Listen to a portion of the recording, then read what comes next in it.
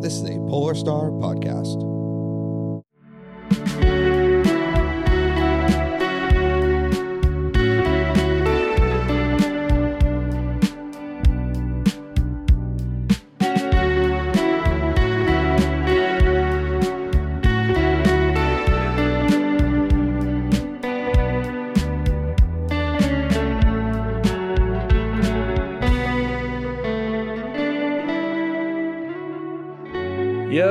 Welcome to Better Tomorrow, a series of conversations on national issues through a local lens, with me, your host, Tim Duffy. It's become glaringly obvious that it's necessary to start a podcast in order to become a licensed comedian.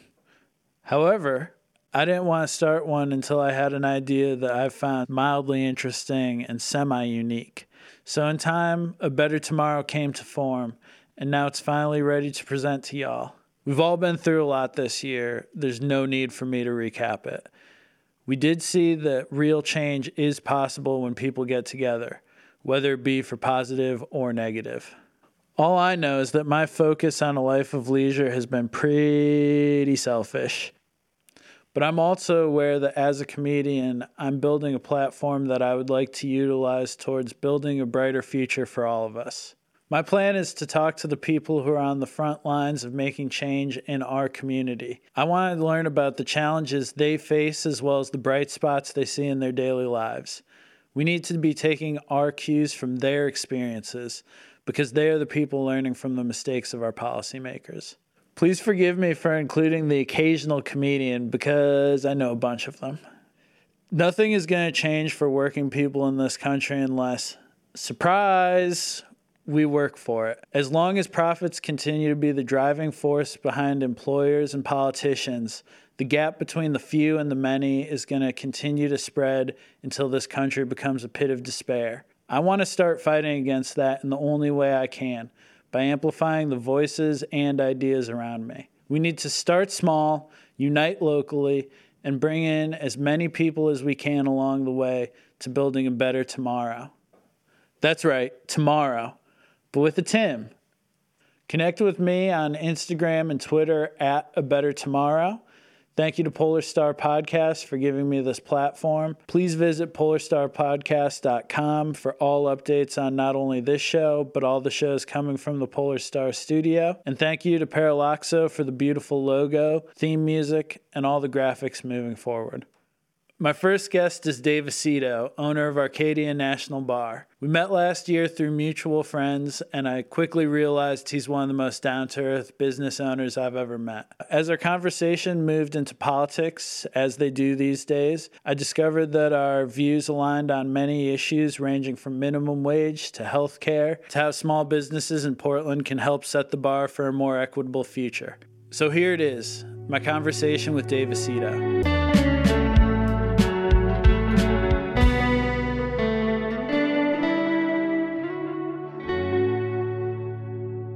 I hated growing up and seeing all the adult things that I wasn't allowed to do, or I don't know. Just adults seem like they had way more fun, which is true. It is true, but with you know more what responsibility. Kids have. They got youth. Yeah, that's pretty sweet, invaluable. Sweet. They got a full head of hair. Yep. No pain, just it's all they don't experience no pain, just living. Unless you're the giver. That's the only kid that experienced pain, was the kid in The Giver. I remember I liked that book. With so many things, I remember I liked it, but I have no idea. I feel that way about Lion, the Witch, and the Wardrobe. I was I love it. I couldn't tell you what happened. There was Turkish delight at some point. There was a lion. There was a witch. Yeah, That's all I got. I think they fought. Yeah. I don't think they were together. I don't think they were a team. No, they did not start a line of clothing for the wardrobe. No, it was not. That'd be cool. That'd be cool, though. Alternate history. So, Dave Aceto. Dave Aceto. It sounds like there's a D in it, but it's not. Aceto. How have you been, man? How's the pandemic treating you? Okay, I would say personally, okay. Yeah. Professionally, no. Yeah. As a small business owner, I imagine this is a very challenging time. I heard that on the news. I've been told by the media that this is a challenging time. Told me, and then I also live in a city where I can just look around and see. the for lease signs everywhere. Yeah, and work with in a job that deals with a lot of that. So yeah, I mean, we would have been working together. Mm-hmm. Essentially, we're in the same industry, and it's like, Yep. okay, well, I guess I won't buy beer for an entire year. Sorry, everyone. Yeah. Like, I'd love to, but yeah, I would love to deliver it to you. I assume you're not delivering many kegs right now. No, my body is not in keg form. Yeah, you need to train. Like, for Yeah, there's gonna be like a montage of the like vacation.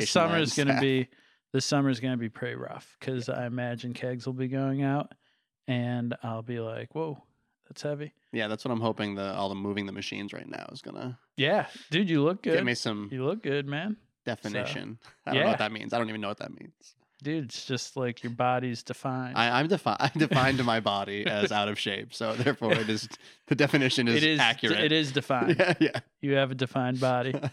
But so Arcadia, it's that's the place you own. Yes. How did you get into that? Yeah. Like the origin story. Yeah, I've known you for a little while now, and I don't even think I've ever asked you that, which makes me a bad friend. Well, but I think we're here to make host. amends. Yeah. So. Well, play has always been something very important to me. My background is kind of like summer camp counselor. Did that for 8 or 9 years. Mm-hmm. And at some point you like become a little too old to be a camp counselor, and you start to note it. Like, nobody tells you at first, but then they're like, dude, you're like 28. You should probably not be working at this summer camp unless you like own the summer camp. They're like, this is getting weird. Yeah. So I kind of took the hint at one point. And moved back into Portland. I grew up in Lyman, so, been in Maine pretty much my whole life. Okay. And I moved back into town, worked at the Boys and Girls Club for a little bit, still kind of, trying to revolve my life around play in some facet. Mm-hmm. And while I was working there, my buddy Brian was like, hey, have you ever heard of pinball? I was like, I don't know. Like, it didn't even exist in my world. Yeah. And so he's like, oh, we should go to Coast City Comics on Congress Street and just play a few games. And yep. That was kind of my introduction to pinball. And meeting people there, we eventually started playing in a league and running the league there. And the kind of rotation was go to DTL, go to Coast City Comics, go to Gino's, Mm-hmm. go to Boda, go to Blackstone's. Like, Yep. you go on a rotation down Congress Street all night. Yep. And while we were doing that, it was kind of like, okay, what if we could play games together and drink and like have that nightlife spot that like people who have kind of like social anxiety and don't feel comfortable going down to the Old Port would maybe feel a little better in. Yeah. Because that's definitely me, as there's all these bars that, I like the idea of, but when I go there, I'm like, ooh, I don't know if like, for sure. Am I cool enough to be here? Yeah. No, why are there all these people here? Yeah. There's a lot of people and they're very close. That's now a thing of the past, but that closeness that you get at a lot of those bars where you're just like, it's part of it. I just want to get a drink and I like literally can't move. So I definitely can relate to that. Yeah. And so, in 2013, 2013, we kind of were like, okay, let's actually do this. And 2014 we opened and this would have been our 6-year anniversary in September if we were open, but I'm happy to be on course to open for this September, so we'll be able to at least celebrate the 7th year with people. That'll be a big celebration. As soon as like we get the really all clear on being able to socialize and do stuff again, I'm gonna go ham. Like, I think everybody is gonna it's gonna be a lot of making out around town. People have not made out for at least a year. At least a year, yeah. So they're like, yo, I'm ready. I'm trying to get my make out on. But so you opened in 2014 and you didn't had you had any real business experience before that? Oh, not at all. And I feel like I still don't. Really? Yeah. There are things that come up all the time where I'm just like, I don't know what I'm doing. And you find like the people who do know what they are doing and, seek out advice and help. And I've picked things up in 6 years and kind of. I hope so. I've learned nothing in the last 6 years. I've just been playing pinball. Yeah, I don't know. I know a lot about pinball.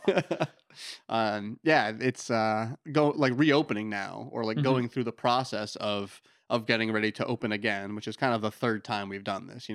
We opened initially Mhm. a couple years ago. We closed for renovations to get a little bigger. So Yep. then we opened again. And then now, obviously, with COVID being closed for a year and moving to a new location, we're going to open again. Mhm. And so you're going through kind of the same process of permitting, licensing. And that's something really fun that we can get into later. Yeah. No. But even when you first opened, how was, because it was a bar, and Yeah. I know that's different than opening most other businesses. So how was learning that and kind of dealing with the city? Yeah. That's a great question. Mhm. And it's actually something that um, I've been working on for a couple of weeks in regards to how those things can change. Yeah.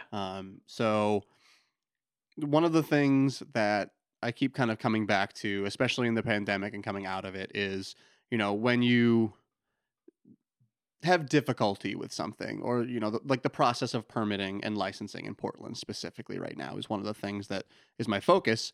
Um, Once you go through that process and you recognize how tough it is for somebody, you have two options. And those options are to either just say, oh, I'm glad that is over and done with, and now I can just do my thing. Or you can, turn around and say, how can I make this process, better for the next person, more equitable for the next person? And kind of looking at the permitting process of Portland, there's a lot of equity holes. Mhm. And that's something that myself and a couple other people in the community right now are sitting down and saying, like, okay, why is this permit PDF only in English? Yeah. Why is it not including videos or walkthroughs, or can I even get a translation of this if I call City Hall? Mhm. Do they have somebody available to speak in 8 different languages? Which a number of cities, will contract out, and that's there are just many opportunities that the city can do better. And I think right now, coming out of this pandemic, that's the time that we can really look at each other and say, okay, if we're going to rebuild this system, let's do it when everybody's getting ready to enter this next phase of Portland. Yeah. I want to say, when all these places are coming up for lease, right? Which there's going to be tons of places available, Mhm. and there's going to be a lot of people out of work. Mhm. If you want those folks to be able to say, okay, now is the time I want to take that chance on this dream. I want to open up this business. I want to do this thing that I'm passionate about. Why are there so many roadblocks for people? Dude, yeah. And that's one of the things that I'm, in going through the permitting and licensing process again, I'm more aware of, and I want to say, like, let's fix the system that we can. And I think Portland in general is looking at that right now, because you've got like the city charter commission where they're Yeah. saying, like, let's take a look at city planner and city council and mayor and what those City relationships. manager. Yeah, exactly. And what Mhm. what relationship do they have with the city, and what power do they have, and are the people who are actually voting being represented? Yeah.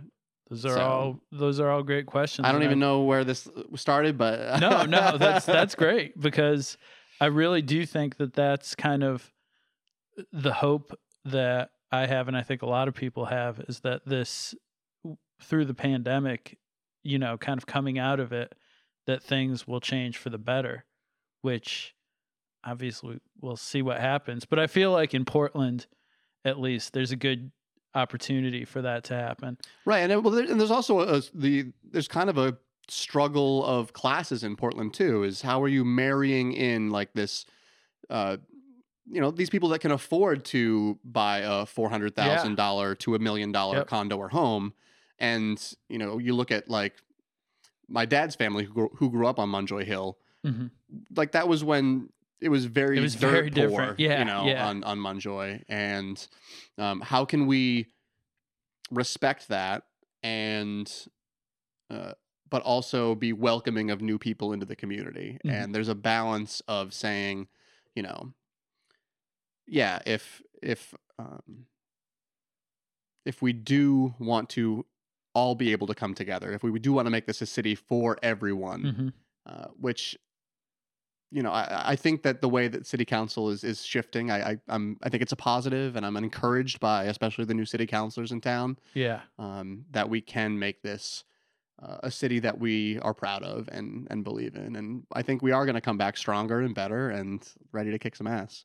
Yeah, most definitely. Because I think that kind of touches on something that I've been thinking about a lot, which is kind of what you see around the country a lot is there's so many opportunities for people who have lots of resources. And there's not just opportunities, but there's assistance given to people who have, tons of resources already. Yeah, I mean, what's the best way to make $1 million?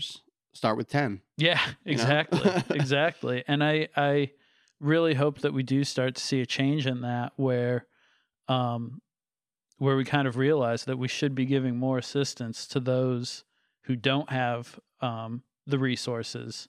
Because it's not like there's no shortage of ideas from that group of people. I think we're seeing that a lot with what's happened over the last year in terms of PPP money and how much is proportionally going to, larger corporations or, who's the quickest to get a bailout. It's not small businesses. Yeah. We've had to basically lobby for a year for some kind of bar and restaurant assistance when, I think that we've been among the hardest hit industries, along with stages. Yeah, hands down, those are the hardest hit industries. And it's like, what has been done?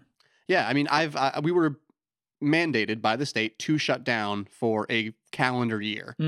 And, the state was like, here's $20,000. Good luck. And like, I appreciate that $20,000. Yeah. But I've paid $60,000 in rent for a useless space. So like, what else is there? I want to be, thankful that I'm getting this assistance, but I think it's okay to say that it's not enough. It's not just for you or for the rent, but like the employees and the people who work for you and the people. I mean, that is Portland. Portland has become a tourist city that relies on bars and restaurants. And that was taken away by the pandemic, as it should have been. That was the right choice. It would have been nice if everybody in the country did it. Yeah. But it's like you gotta, if you're gonna do that, which should have been done, but it seemed like the assistance wasn't there, and it seems like, I mean, like you look at this. This is what we're about to get is the third check for just regular people, right? In 1 year, and it totals it's like $4 a day or something. Yeah, and it just shows, I mean, how much that small amount of money has helped me is insane. Yeah, like I was able to get a root canal and a laptop, and I hadn't had a computer for about 5 years. I peed on my previous one. That's one does. Another story though. Yeah, that's how you get rid of your old laptops. Yep. Mine was drunken New Year's Eve, knocked it off the bar, and that was gone. Somebody had to like run in with music like very quickly to not destroy New Year's Eve. Was it pre or post ball drop? So at this particular one, it's hard to tell because I like checked the phone and it was 12:04, and I just started counting because everybody missed it. Like nobody knew. Which is like a good sign because that's the best. We were all hammered. Yeah. So it's like, okay. That's the best New Year's Eve. 10, 9, and just everybody caught on. And we, whatever. A little late in the game, but. It still counts. It's the feeling that counts. That's right. So that's what really matters. Yeah. So I got a laptop and a root canal. And it's like, I wouldn't have gotten either of those things if it weren't for just that small amount of money. And I think that goes to show not only that assistance was needed during this, but just how much, if people got paid more. Right. Those are essential things. Yeah. And I mean, if we're going to continue to talk politics, it's going to roll right into $15 minimum wage, Yes. Which I did want to talk to you about. So that's a nice transition. Yeah. I mean, look, that money and then like to your point, for people like us, and I'm just going to assume that we are probably around the same, we're not making more than, or at least I'm not making more than $50,000 a year. Yeah. I'm not making more than $30,000 a year, but, when we get paid, that money is going to essential things, to necessary things, and it's staying local. Yeah. So when you look at the again, equity. I keep coming back to the word of equity, and like tax equity is a big one.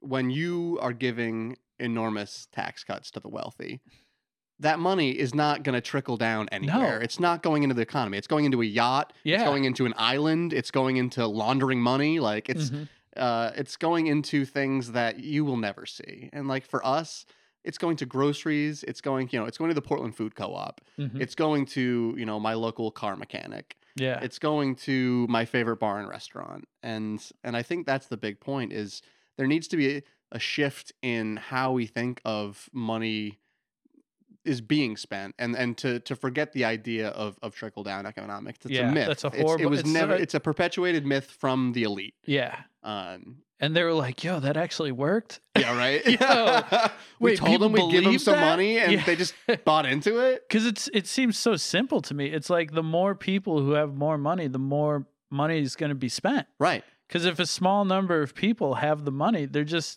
only so much money one person can spend. Yeah. And it's like, I was thinking about this the other day, like if you think about, especially for a city like Portland, if more people were making money, the restaurants would be doing so much better. Yeah, because like I want to go out to eat. I want to support and that's the thing about having 70 world-class like restaurants in town is you want to go support all these places, but I can get takeout once a week. I should get takeout once a week. I probably do it like 3 times. Struggle.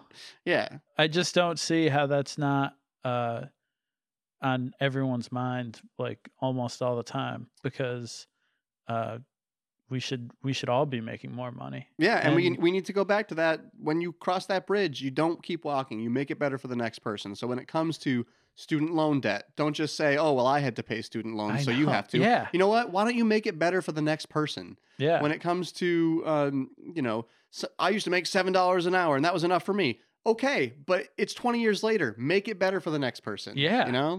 Yeah, and I just people are so frustrating. Yeah. Just be nice, be good. Yeah.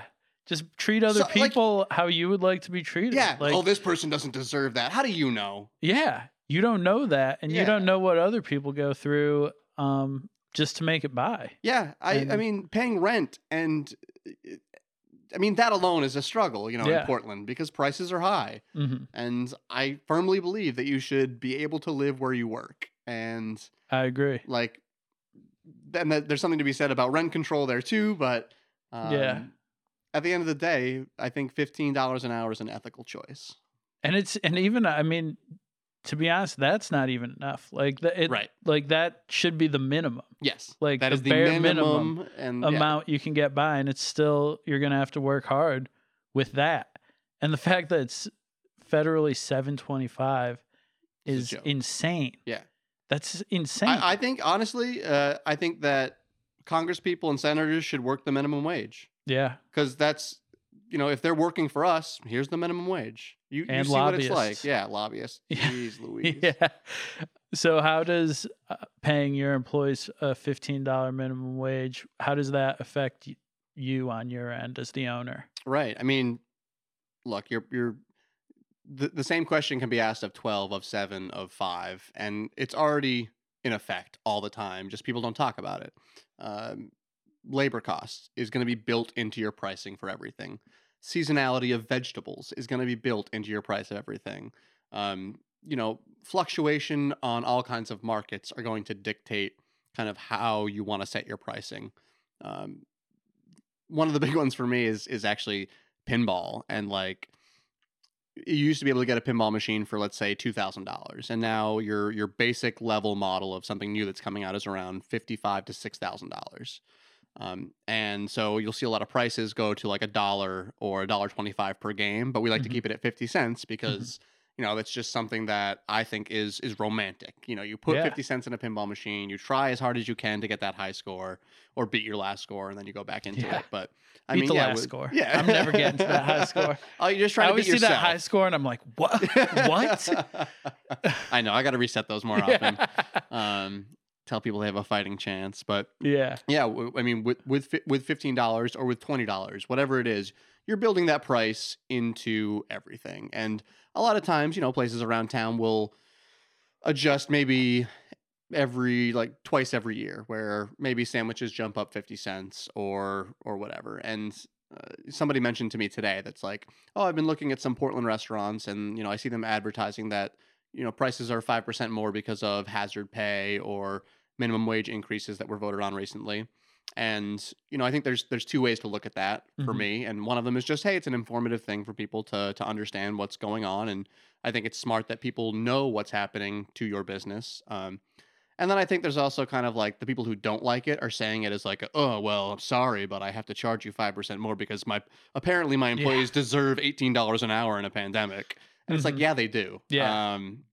So yeah, you build it into cost like anything else. And you're not passing all of you're already passing the weight of anything onto a customer. Like that's business. You need to make money. Yeah. And that's how business works. So, if I buy a keg of beer and the beers cost, $4 a pint for me to pour, and you're paying $7 or $8 for it, like that's the economy. That's business. And the same thing with $15 minimum wage. It just goes in like everything else. And $15 minimum wage is catching up to the economy. It's not the economy is not going to adjust based on $15. It's like we needed this years ago.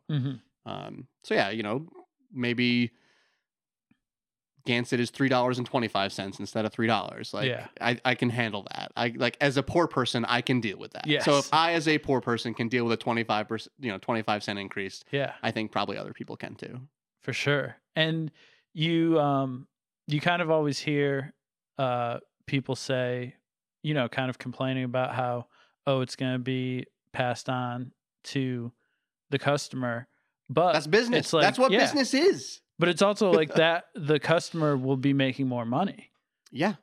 Because of the price increase. And with so many of those things, like you were saying, like the price of everything has been going up, but the wage has not been going up. So it's about time that the wage has caught up. Yeah, I feel like it's an inchworm. You know how like an inchworm crawls, and it's like, okay, there goes the economy, and then the minimum wage has to catch up, and then there goes the economy, and minimum wage has to catch up.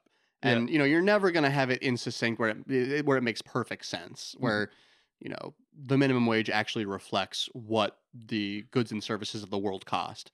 But we can do better. So like, let's do better. Let's inch in the direction of where the economy is at right now. There's a hope. Yeah, that is a big hope. But kind of back to earlier, we were talking about how you have to deal with the city a good amount with licensing and all of that. Do you see the city helping you in some ways, or does it always kind of feel like you're like the burden is on you? I think it depends, like department to department. I also think that, if we are the biggest city in the state of Maine, we should have the city should be employing more people. It's so easy to get something set up in Westbrook. It's so easy to get something set up in Scarborough and South Portland.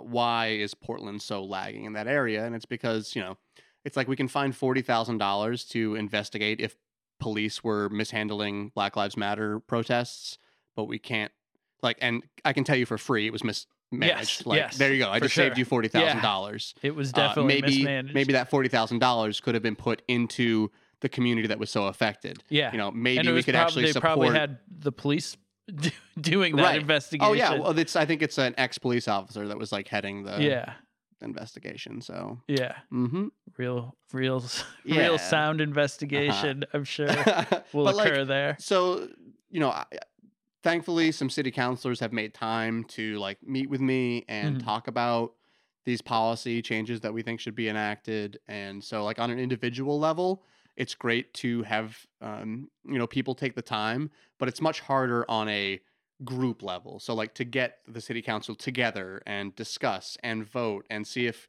it's a much longer process than just one city councilor being like, oh, that's a good idea. Let me see. And then there's different departments that you kind of want to give your proposal to. So maybe it's the economic development people you want to talk to. Maybe it's the parks people you want to talk to. You have to kind of frame your argument to a very specific department, even if it's something that's bigger,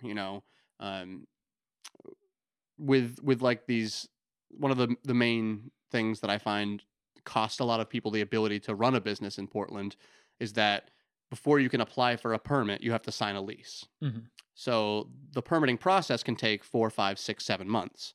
So you just have to have 7 months of rent ready, Yeah. available to you before you even start the process. So, let's say that you're looking to have a restaurant somewhere in the downtown Portland area, but not like in the heart of the action.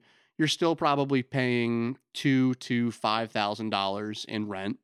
Multiply that, by 7 months. That's a minimum of $14,000 you just have to have on hand to wait to do something. Yeah. So, I think that if we look at how that would affect communities that we want to see thrive in Portland, especially BIPOC communities, uh, one of the ways that you can help a large area of that community is to enact policy changes. And I think that if people want to look to say, like, let's have sustained support for these communities, then one of the major ways to do it is through, I think, the city needs to hire somebody to do equity audits. I think that's a position that the city should have. It should be, it could be something chosen by the city council, people apply for, but I think having equity audits is very important for the city. And if we want to lead by example, the state of Maine, I think that Portland should take that up. Okay.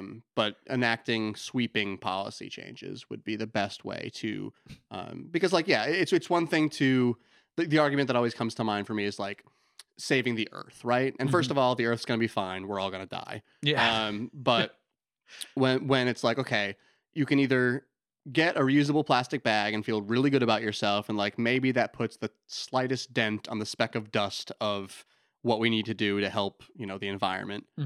But really, like, the best thing that you can do is vote somebody into office that affects policy changes, that holds corporations accountable, that changes the way that the system works. And I think we can do that at a city level. Yeah. Is let's change the system. And I mean, that's where it has to start. Yeah. Like, it has to start locally. Yeah, it has to start locally. And I think that was kind of my big takeaway last year when it kind of looked like Bernie was, actually making a legit push, and then that ended in one day. But just kind of that realization that that kind of movement has to start locally. We can't expect it to just be, nationally right away. We have to start making these changes on a local level, and then hopefully people will see the changes start to take effect and be like, oh, well, my life is better. Which I feel like is such a rare feeling for at least, I don't know. I've never felt like any politician has really improved, Well, that's the argument that I make to friends of mine that are conservative and have like traditionally voted Republican. I will say, like, okay, how has your life specifically changed between, Clinton, Bush, Obama, Trump, Biden? Like, show me some real meaningful change in like my life has not changed. Yeah. No. It's just not. And there are things I love and hate about all of those politicians. And there's being like a very liberal, progressive leaning person, nobody's enacting the changes that I want to see, and they never have. And it's like, if conservatives are scared of Biden, like, why don't you wait until you actually hear from somebody who's a actual left leaning person? Yeah. Because Biden's just Republican light. I dream of that Bernie world every day. I know. And hopefully someday we get there, but it really does have to start on a local level. And also kind of speaking about local issues, I think something that we've kind of been alluding to in this conversation is what makes a city a desirable place to live, I think, is diversity of, not just race, but also of class. And I think the way you see a lot of cities going, especially pre-pandemic, it was just becoming a place that only rich people could afford to live in. Yeah. And I think that destroys the allure of cities, because then it's just going to be a city where rich people can go. Right. And who's opening these businesses that it was such a diverse class, the amount of rich, poor, middle class people that opened businesses in Portland made Portland what it is. You know, so you can't just expect all these wealthy people to move into town and sustain the thing that made it special. You know, you need to be able to take like nobody believed in Arcadia when like, and sure, my mom did, but like you know, a bank didn't believe in Arcadia. The landlords of businesses, you know, of these spaces for rent, they didn't believe in the idea. We went to, you know, business mentor things with, you know, God loves 65-year-olds, but like a 65-year-old just didn't understand that people wanted to go play video games and drink, that those that culture existed and has existed for the last, you know, 25, 30 years. Yeah. And while everybody does game in some capacity, it's just hard to sell that to somebody who is a little older. And you know, it's just like, it was so frustrating that you're not allowed to have a good idea if you're poor. Like nobody will believe in you unless you have collateral. Yeah. And that's something that even with the new spot that we moved into, was a, you know, an issue with the landlord. Was like, hey, you don't have any collateral, so how do I know that I can trust you to have a business? And I'll be like, how about the last 6 years I've been in business? Like, is that not good enough? When is it good enough? 20 years in business till you'll trust that I have something? Yep. And it's like, sorry that I don't own a house or anything, but like I'm still a human and I still get to live my life and I still get to have a dream, and like let me do what I love, and why penalize me because I'm poor? Yeah. And it's just like, these are the people that we need to be supporting and uplifting. And I hope that the city and the landlords, like, and I hate to be leaving like my old location at 24 Preble, because the landlords are great and they're ethical people and they're reasonable people, and they, you know, it's people that I can have a conversation with. Like, they were nice enough to let me out of my lease early to try to keep the business going in a space where we could spread out and you know, hopefully open again, you know, in May or June when people can be out and still spread out and still masked. But you know, in our old spot, it was maybe I could get 30 people in there, and that would be up to like code. You couldn't have more than 30. And it's like, well, you can't make money. You can't meet the margins if I'm only having 30 people on a Friday. Like, I need to have at least 100 people in through the doors. And so, you know, that's the hope with the new space, is people are there, they're spread out. We can go for 100, 150 people safely. And then when the world is right again in some capacity, that you can get 300, 400 people in there, have a concert. But that could be a year or two away. So while I do want to make that commitment to say like shows and things like that will happen in the space, people need to be patient, because I don't know when that will just be allowed. Yeah, no one knows that. So hopefully people show the patience.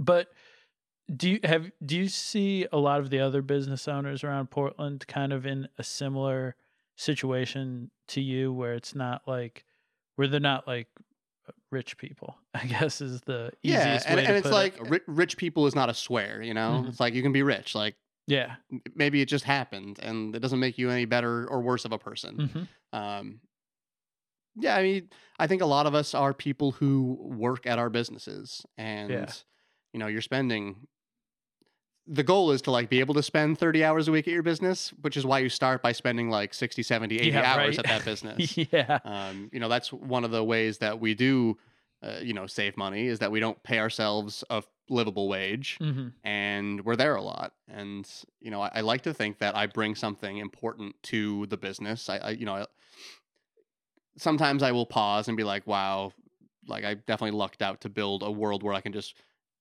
you know, facilitate gaming and facilitate community. And like, I'm lucky to be getting paid for this, but at the same time, I'm definitely not like paying myself a living wage. You know, I think the first year I made $15,000, which is like, I'm glad that I made it, but that's not minimum wage for the hours I was working. And I think that's the case a lot of around town, you know, and especially it's been tough to watch all these businesses that you do love, and like these business owners that, you know, have to decide between opening their business and sacrificing some of their personal health, or, you know, if they owned two businesses, getting rid of one of them. And that's tough, because it's not, you know, that is your child in some ways. You know, I'm not like taking anything away from people who have had children and raised children. That's much more difficult and much more real. But, you know, these are things that we raised from the ground up. And Sounds like they might be equally difficult. Yes. I don't. But I can't imagine there are people who do both.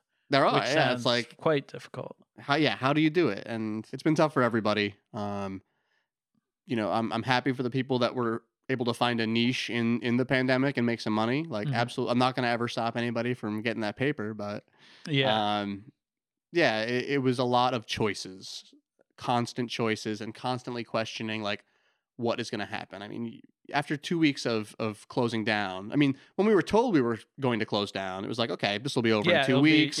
Not worried about it. I remember those. And then it's like 1 month in, and you're like, okay, well, it's almost summer. It's going to go away. Not going to worry about it. And then 2 weeks turns into 2 months, turns into 6 months. And that you're just always like, how am I going to read the future and try to make the right move for what I think the world is going to be? Yeah. It used to just be like, boy, I hope I, sell enough beer on a Saturday. Hope a lot of people come in. Yeah, right? And now it's you're making decisions that will affect your business and your life with very, very little information. And so, and I understand that we're all kind of flying by the seat of our pants because nobody was ready for this. And, but it brought up to light a lot of these holes that, especially with like unemployment in the state of Maine, like we're paying money into unemployment, but it's not there. Like, how does that work? Yeah. And how can we be more transparent in governmental transactions and, even like voting? That would shut everybody up. Just make it public. I don't care who you voted for, but if you want a quick and easy way to figure out how fraudulent something was, just make it public. Yeah. I voted for this person. Yeah. Get over it if you don't. If you want a free and fair election, just tell me who you voted for. Yeah. And I can go online and look at the list, and somebody can be like, I didn't vote for that person. Yeah. That's true. We're so afraid of like being ourselves and showing who we are, what we support, how much money we make, the things your business stands for. It would make it a lot easier for me as a customer to be like, okay, this business, does this, this, and this. Well, fuck them. You know, there's a couple of breweries in town that I don't buy from because I don't care for who they are as people. Yeah. And it's good to know those things. As a consumer, I think it is important to be able to find out that type of thing. And speaking of transparency, I remember one of the things that I saw you do, and I was like, that's tight, was when you posted how you used the PPP money and you challenged other local businesses to do it. And did anyone else? We got two. Foul Mouth Brewing did it, and Little Woodfords did it. Nice. So Shout hey, outs you know to what? them. If we were able to make an impact on two businesses to share that, then that's great.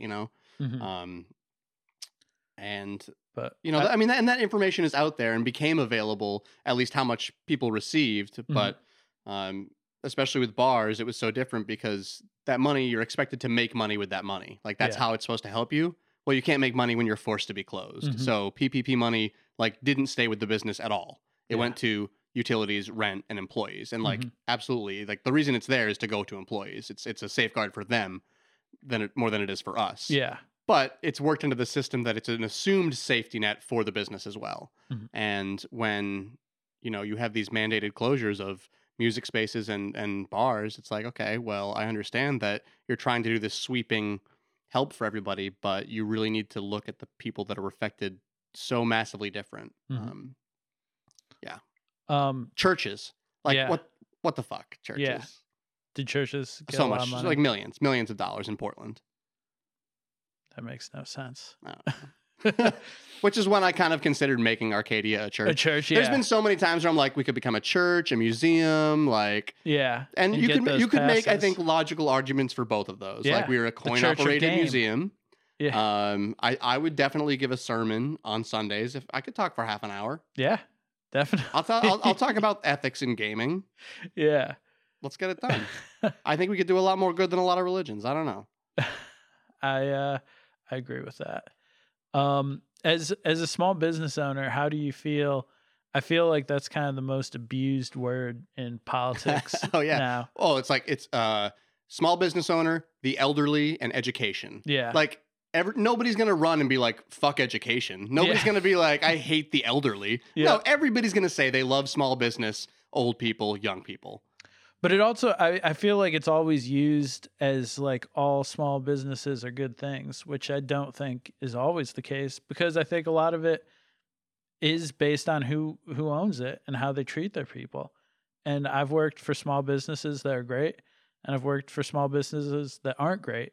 But whenever you hear the word small business, it's treated like it's a good thing. Yeah. And I just don't know why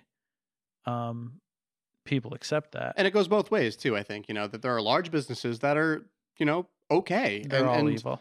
Yeah, I'm looking at you, Dave and Buster's. Fuck Yeah. you. I would never support Dave and Buster's. Thank you. So Thank you. I want to I appreciate that. let you know that. Arcadia 1, Dave and Buster's 0. Yep. Yeah. But I think now is a good time to talk about the move. Yeah. Must have been a huge decision to make, and kind of what made you. Well, you touched a little bit on what made you think about it, because you need to have more capacity.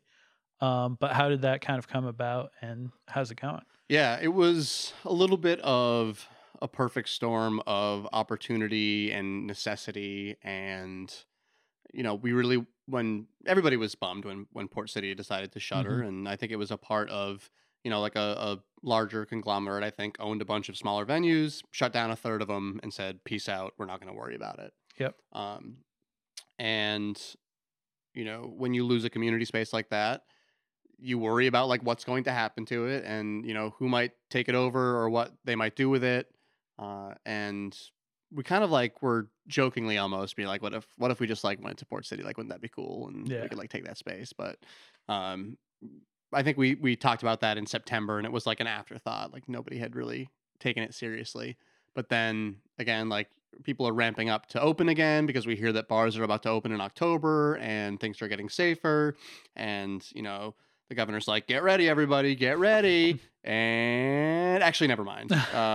We can't open. So classic Janet so Mills. So you have to poor Janet Mills. Yeah, I know. It's not an easy situation. What the worst time to be a governor. She kept doing that. Yeah, I know, right? Like, we're gonna just kidding. Yeah, the signs in rural Maine are always good for some Janet Mills I see ribbing. a lot of them. So yeah, as we continued to be closed, it became more and more dire with like running out of money, and like, I want to do this for the rest of my life. I want to be a spot that people can come together and game and meet new people, to come to a bar alone, to come to a bar with other people. And I know that I personally have more work to do to continue. Like, I'm not happy enough with my community building, and I think that this space will allow us to do it better, to be, more inclusive. Like, there's just so much work to be done when it comes to being inclusive too in the community. And like, step one is save the business, right? And then step two is use that business and use that space to increase, the communities that are in your space, and to be intentional with what you are doing. I think anybody who's intentional with their business runs a better business. It's not just like, okay, we're going to do that, and I'm just going to leave it alone. Yeah. And I'm never going to worry about if it's like good enough. You need to be like willing to make mistakes in your business, and also to adjust how your business interacts with the community. And that's one of the things I'm really excited for with this new space, is that it is so big that we can bring other people in, not just for gaming and not just for concerts and not just for events, but if people want to hold like meetings there, absolutely. Like, let's use it as a community space. Yeah. If a political action group that advocates for the things that we also advocate for want to come in, like, let's use that and use our voice to forward the things that we think need to be forwarded. For sure. And I'm sure I'm jumping around, but no, jump. Yeah, jump around. Jump around. And now a music break. Karaoke. Yeah. Karaoke's always been a tough one, because it's like an X factor. Yeah. It's like, it could be a really great experience or it could be miserable. For sure. So I'm just going to table that one. Kind of like a comedy open mic. Exactly. You're putting the guest's experience in somebody else's hands. Yeah. And that is when you want to curate a space, it's very tough to do. Mm-hmm. So I would be more inclined to say like rock band in the basement than karaoke on the stage. Yeah. On the main stage. Yes. On the bottom stage tonight in the basement, we have karaoke for 3. In the basement bathroom. Yeah. But there's a lot of potential with this new space. Obviously, we started a GoFundMe, which that was wild. It was wild. And how did you feel about that? Must have felt pretty cool. Yeah, I cried a lot. There's a lot of crying. That must have been I feel like I cried just because I didn't even.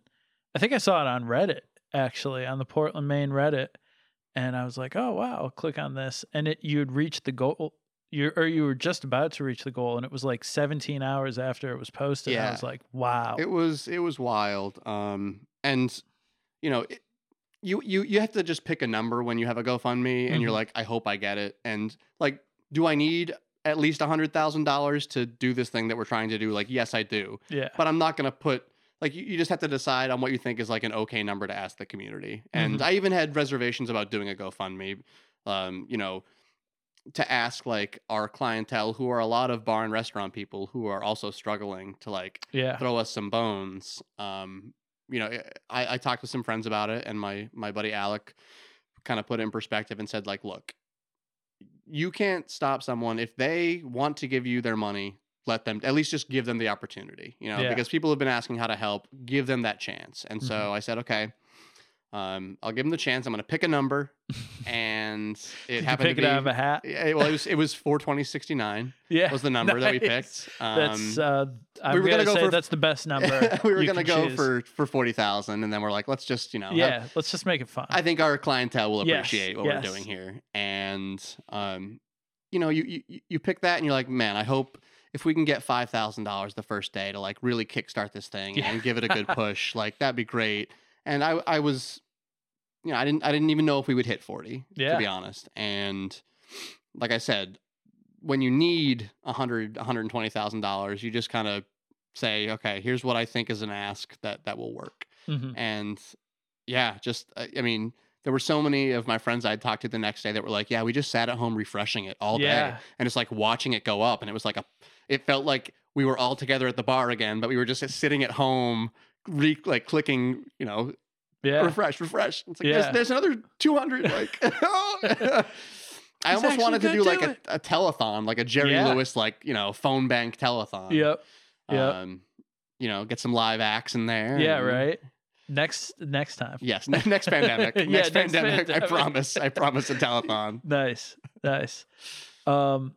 And I love the video that you did for it. And I think you did do a great job of I think there were plenty of people who just saw it and were like, oh, I'll contribute. But you made a great case in that video for why this is important and why it's, a good thing for the community. Because, dude, Dave & Buster's could have been moving into that space. Yeah. And as you know, we don't want that. Yeah. Yeah. Fuck Dave & Buster's. Buster's okay, but Dave. There's only room in this town for one Dave. Yeah. Dave & Buster's is not this Dave. Yeah, it's a different Dave. I would like to make that known. Make that clear on this podcast. That would be great if I was like big business Dave & Buster, but I just never told anybody. This Arcadia is like it's like how they do like Buffalo Wild Wings rebrands as like wings and stuff on like the delivery apps. It's like, oh, what's this local wing place? And you're like, it's just Buffalo Wild Wings. Really? Oh yeah. Dude, I think like Chili's or Applebee's did that. I definitely was like, one day I was just looking at like one of the apps and I was like, what's this wing place? Yeah. Glad I don't eat wings. Really. So, I heard Cheval is just devious. Actually Dunkin' Donuts. I'm kidding. I love you, Cheval. I heard Arcadia is just Dave & Buster's. Yeah, it's true. And also, like, shout out to Cheval, who've been like some of the greatest advocates in the community for, pandemic relief, workers' rights. Damien and Ilma are total badasses, and I love supporting them. That's great. Yeah. And there are so many places around Portland that are are great and do deserve support, and I hope that people are supporting them, because I know I try to. Yeah. And that's one of the difficult things about not having a lot of money, is you do kind of have to make those choices about where your money's going to go to. And in the last year or two, I really have kind of tried to make a very conscious effort where I'm willing to spend that extra money to support a place that is local, and support someone who's treating who I hope is treating their Right. employees right, which is something you never really know. And I think that's awful. I think there needs to be much more transparency in the way businesses are run. So and you hope that you're doing okay, and I'm sure that there's many things that I do that are frustrating to employees, but I hope that Nikki and I have had it out a number of times in like a very friendly way, where it's like, hey Dave, maybe you should do this differently, and I'm like, okay, I'm going to listen to you and hear this and try to do better. Because like, look, life is 5,000 mistakes. Like, you're a day, just 5,000, a day, say, man. I make, and like, I think that's one of the problems with the country, is that we're so obsessed with winning and being right all the time. And it's like, look, you need to embrace being wrong and be willing to correct your actions and correct your thought processes and be willing to learn about something. It's so easy to say, I'm right, and I'm not even going to listen to you. It's so much harder, but better to just be like, okay, let me turn off these things that I think are true. Let me listen to somebody and be willing to say I fucked up, Yeah. So many times, all the time. Yeah. And to like, if you're called out, to not just be like, whoa, why are you doing, like, listen to what people are saying. Yeah. But like, listen to what people are saying and try and learn from that. And give people the space to learn. Yeah. To say like, okay. Which is I think very important, because I do think that there is definitely, that's kind of a part of the problem I have with what I see a lot of people on the left doing, especially on social media platforms, is not, because it like, people make mistakes, and we want people to learn, not just be shamed. Right. I mean, that's a huge issue with our justice system. It's just about punishment. It's not about learning anything or from taking that. care so we of the shouldn't victim, be doing that. Yeah. But that's for another 7-hour podcast exactly, that we'll do. Exactly. Should we just do a 24-hour let's marathon podcast? And then with the year? phone-a-thon. Yes. Yeah. I mean, please call in. 24-hour podcast. I do want to wrap it up here, but to close it out, I just want to ask, what's something that you think people could do, a change they could make right after they listen to this, to make for a better tomorrow? Yeah. Well, I'll first speak as a small business owner and say the best thing that you can do to help small businesses get a vaccine. It's just the way to get where we need to go. And I will also implore, hopefully by the time this comes out, service industry folks have the opportunity, had that vaccine and been moved up to where, if we're being forced to be around people, that we get an opportunity. But what can you do for a better tomorrow? I think performing just an audit on yourself and a community audit, and say, if I'm just being complacent, what can I do? If I go through my day and I go to work and I come home and I play my game and I watch my show and I go to bed, where can I find time in that day? Where can I find 5 minutes to find some way to impact the community or to lift somebody up that needs to be lifted up? It's easy to celebrate the people that have already won, so it's time to look to the people that want to get into the game and say, where am I gonna put the camera? I want to put the camera on that person. For sure, man. Yeah. Dude, that's a beautiful message, man. I couldn't have said it better myself, but I think I fully endorse that as the host of this show. Can I get a stamp on the video? It's like, endorsed. Sound advice. I'll work on that. Great. I'll work on that. Put it in post. Yeah. But thank you so much, Dave. I think what you're doing is great. And thank you for coming by and talking to me, man. Cool. Thanks for hanging out. It's been great. Hell yeah. Absolutely. Dude, I can't wait. I'm so excited for the new space. Yeah, just Yo, comedy? Absolutely. Comedy, Nice. burlesque, theater, Hell music. yeah. It's a stage. Let's get it. Yeah. Dude, I'm so pumped. I have so many ideas. We'll talk about that. Off after. air, we got some things to talk about. Yeah, for sure. Definitely. All right. Well, Cool. thanks, man. Yeah. See you later. Yeah, see you. I live here.